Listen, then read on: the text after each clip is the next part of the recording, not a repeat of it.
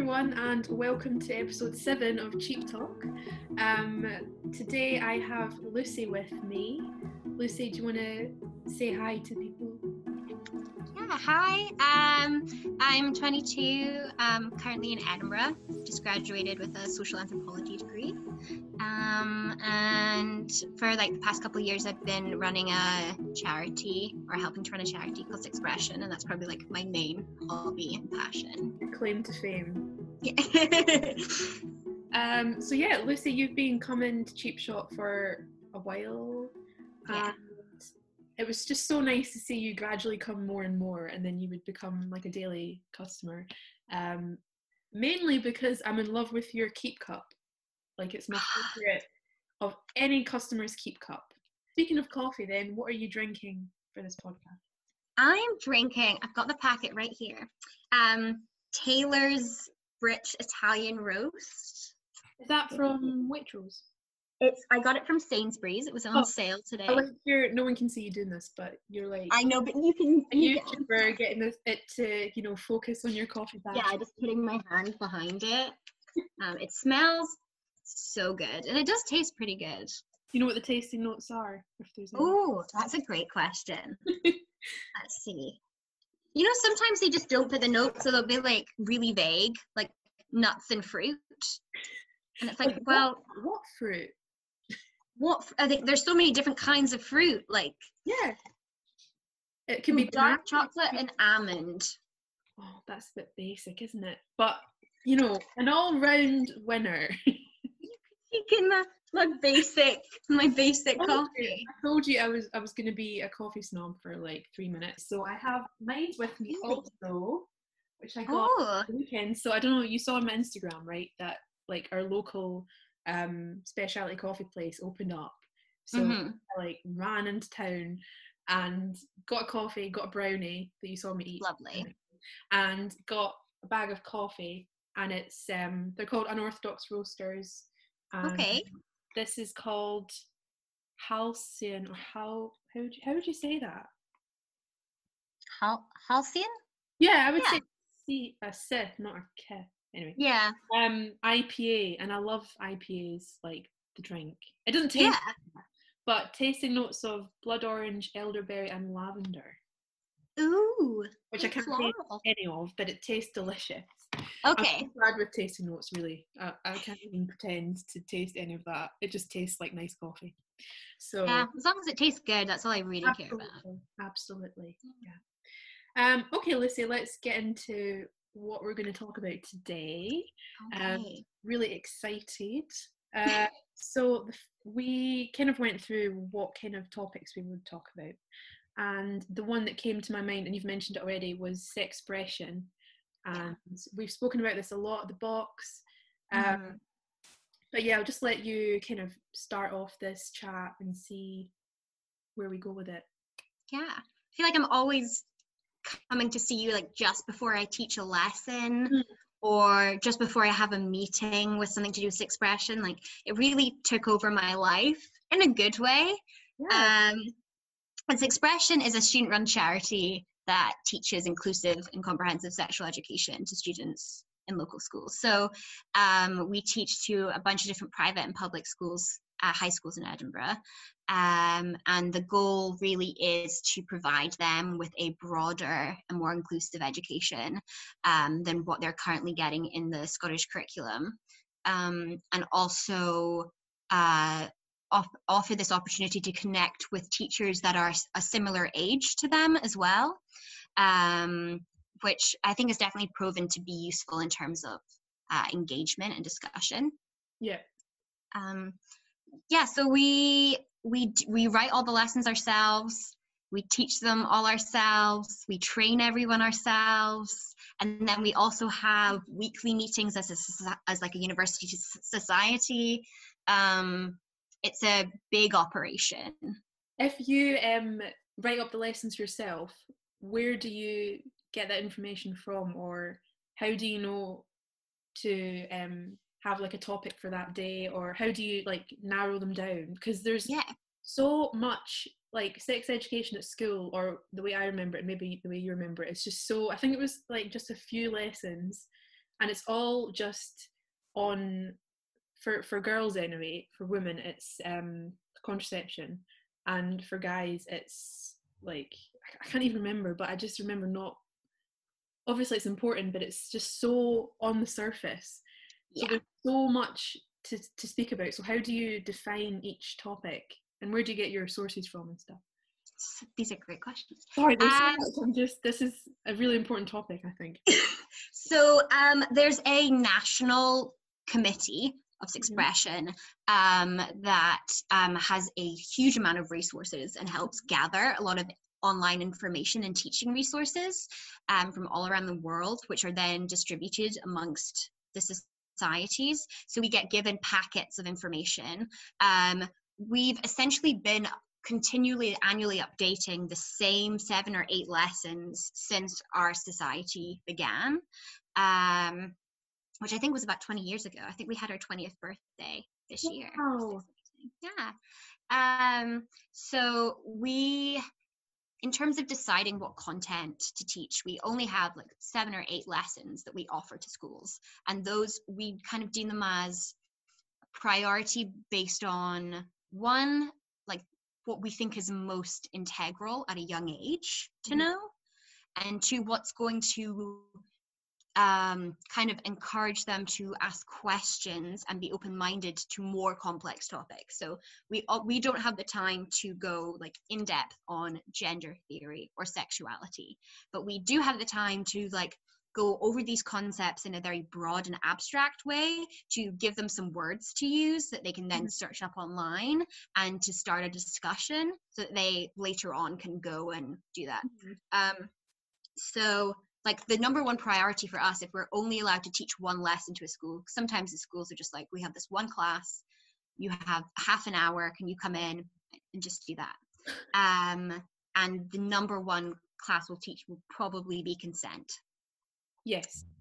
That's normally the first one, which for very obvious reasons is super important. Yeah, of course. And then if we are allowed to do 3 lessons with them, we'll do consent, we'll do porn, which is my favorite one to teach, and we'll do STIs, or pleasure. A lot of them overlap, but really what we're trying to do is fill in holes in the curriculum about, you know, the gray areas of relationships, or like talking about masturbation, because I feel like that never happens in class, or offering alternative forms of contraception other than condoms, like talking about how people of multiple sexualities and preferences have sex, and how you can how you can be healthy in all those different situations. So yeah, there's a lot of just trying to be flexible and fit into what they already know, and prioritizing what we think is most important. Yeah, I think it's great how you mentioned relationships there, because like I was saying, sex education before didn't seem to incorporate that. I don't feel like it just felt so, you know, mechanical, and this works like this, and you have to do this, or you shouldn't do this if you don't want this to happen. And it was nothing about, you know, how you should feel, or how the other person should feel, or and how you can help each other feel comfortable. It was none of that. And that, I think that's so important, and it would be taken a lot more seriously if feelings were incorporated into it like that. So absolutely. We normally start off our healthy and unhealthy relationship lesson talking about like where do you learn about relationships and what a healthy relationship and an unhealthy relationship is when you're not learning about it in school. And it's like toxic representations of relationships on TV and movies and porn, and these people are almost always straight, they're almost always able-bodied, they're almost always white. Like, it's just bad. It's just like media is not good at representing things. So that the lesson that we teach on relationships, which is all just scenarios, where we ask the students like, what would you do in this situation, or what went bad, what could have gone better, and allow them space to kind of also talk about all the gray areas, especially when we're teaching students that are like 16, 18, and they're about to come to uni or college or start work.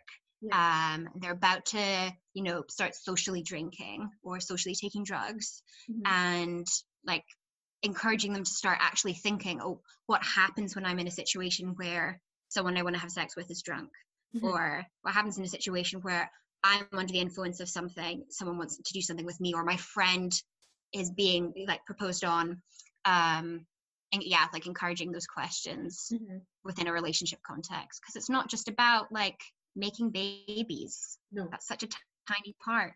It's so small, so old-fashioned, really. Yeah. So it's if I understand properly, it's more that you're just opening up the floor for these kinds of discussions and allowing them to kind of see what piques their interest or what they think applies to them or their friends or a partner or whatever, and then to go and research that independently. But then how would you ensure that they're like, researching the right things? Because there's so many taboos out there and so much misinformation, or so many terms that can be used interchangeably and whatever, and the internet's just a wild place. So how would you try and highlight the importance of like researching properly or making sure that what they're learning is actually going to help them? So we normally provide a list of resources at the end of our lessons for teachers to have that they can share with pupils, of some like educationally sound sites that they can go on, YouTube videos, films, TV shows. But also, I think what's really key with researching like the wrong stuff is making sure there's time for students to ask questions and use the wrong words, so that we can inform them that they're the wrong words. Like if they're in a space that's safe, where they can like put up their hand and very innocently say something that would actually be very offensive to, like, I don't know, say a gay person.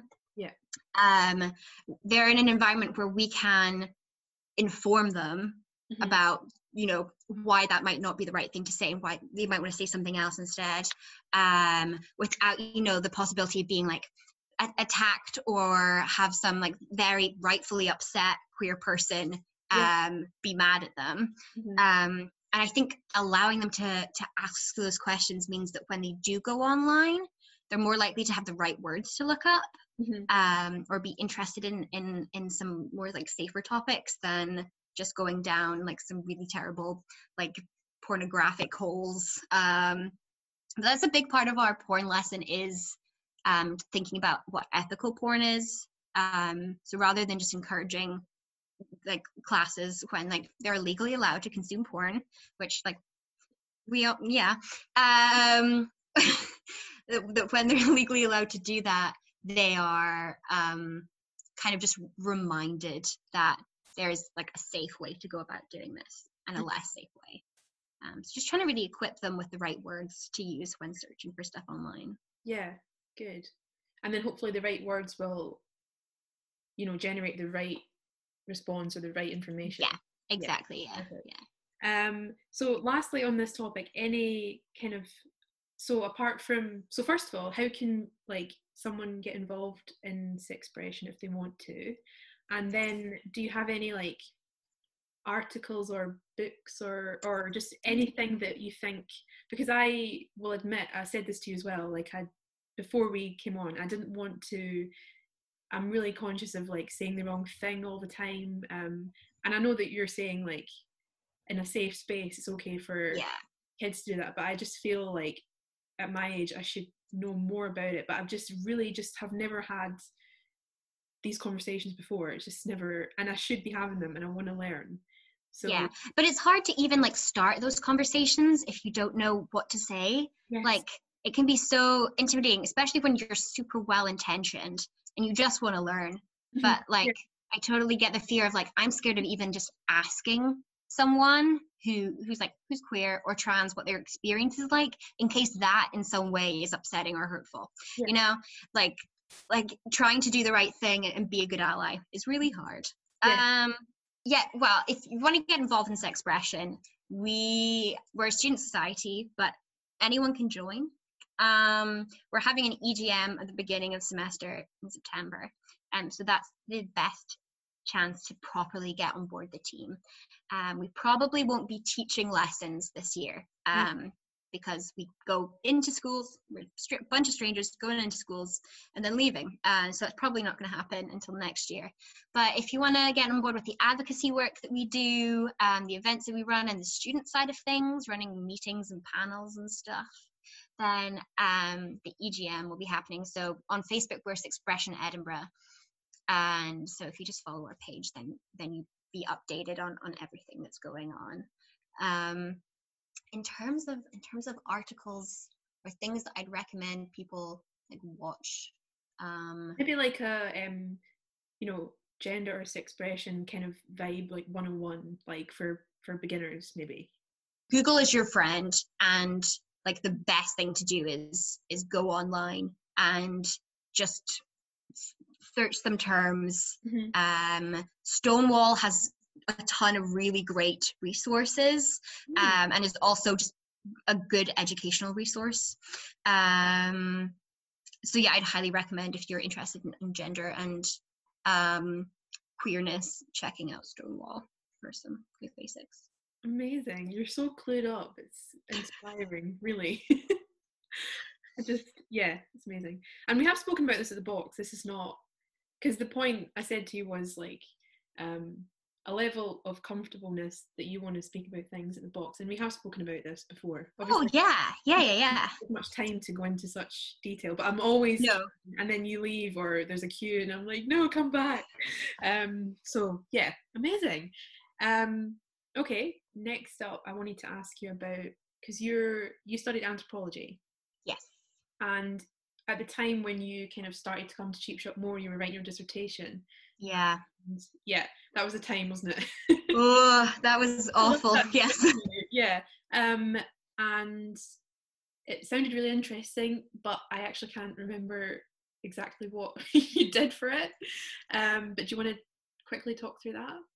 Yeah, absolutely. I mean, I loved the research component of my dissertation. It was just the writing up that was awful. So for anthropology dissertations, you do a big chunk of field work over summer, which is just qualitative research, and then we write it up over September, October, November. I did mine on the mesh implant, which is not a contraceptive device. It's a piece of synthetic plastic that goes between the pelvic organs and provides support for people who have urinary incontinence, primarily women, or a pelvic organ prolapse. And I was working with women whose mesh implant had failed. It had some really graphic, horrible side effects.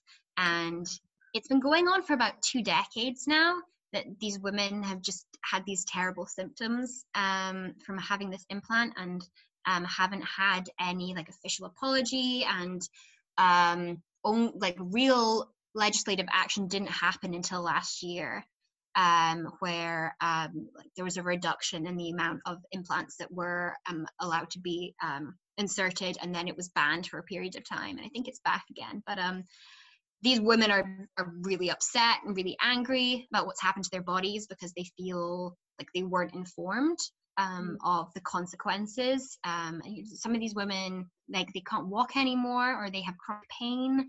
Their lives been completely changed by this operation. So I was working with them and talking to them about their experience their experience in hospitals, being with doctors, how they feel the NHS managed their illness, and like trying to understand their feelings of betrayal and hurt and upset.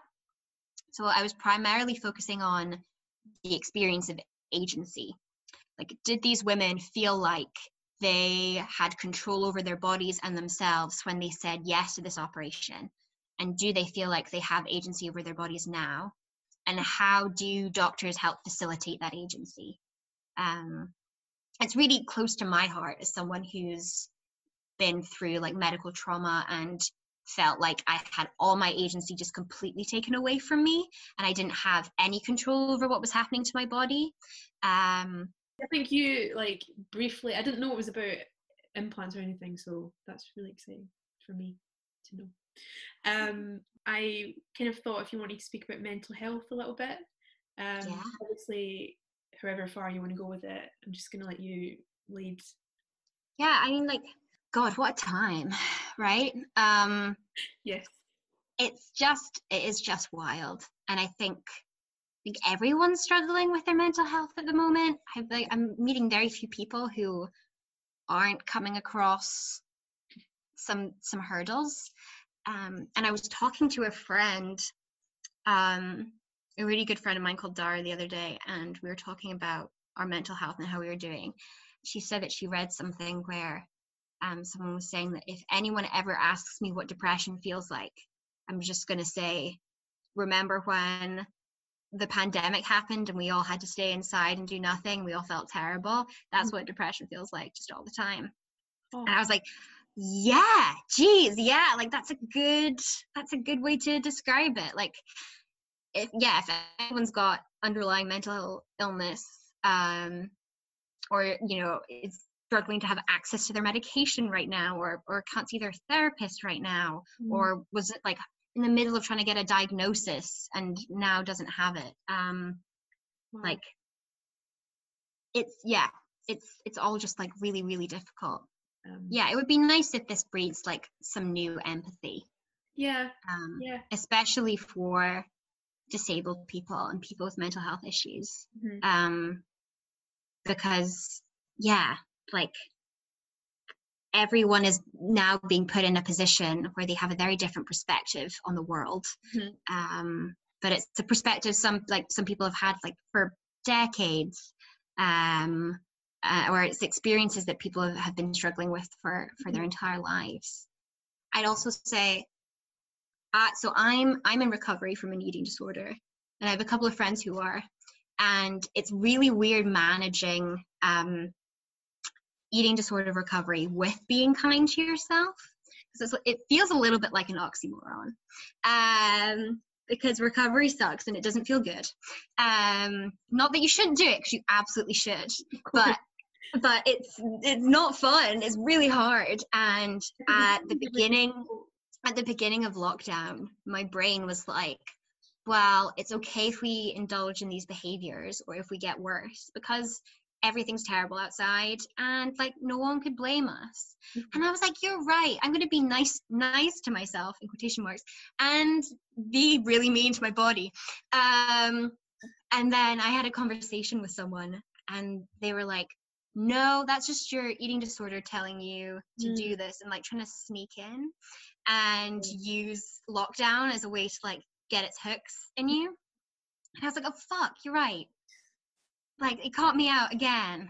Jeez. That imagery, but it's so true. Yeah. It's so sneaky, because the whole time you're like, I'm reading all this discourse about like being kind to myself, not expecting too much from me, and like reading things about like don't expect you to like don't try and like improve yourself as a person. Now is not the time to go on some huge mission. I was like, you're right, I'm just not gonna get better. But no, I mean, like, you don't have to like work on yourself hugely or be super productive. I'm not advocating for that at all. Like, sleep and eat and read things and be nice to yourself. But like, when it comes to some mental illnesses, being nice to yourself does mean doing the really hard thing. And like, you do have to just push through and keep on going. And like, if anyone listening to this is recovering from an eating disorder during a pandemic, you're an angel. Yes. Good for you, and well done, and keep going. But like, don't let it sneak in there. And I just have to say that for like future Lucy, who's undoubtedly gonna like fall into this trap again. Back to this, yes. Yeah, when I listen back to this in a couple of months from now, and I'm just like, I just want to hear my voice. And it's just you've got to keep going. You just gotta. You approached me, I think it was like March. It was not long before lockdown. And I was very honoured because you asked if I could be part of one of your essays. Yes. again, I've kind of forgotten what the Don't point worry. was, or what the hypothesis was, but it was about like essentially about working at Cheap Shop, wasn't it? Yeah. Yeah.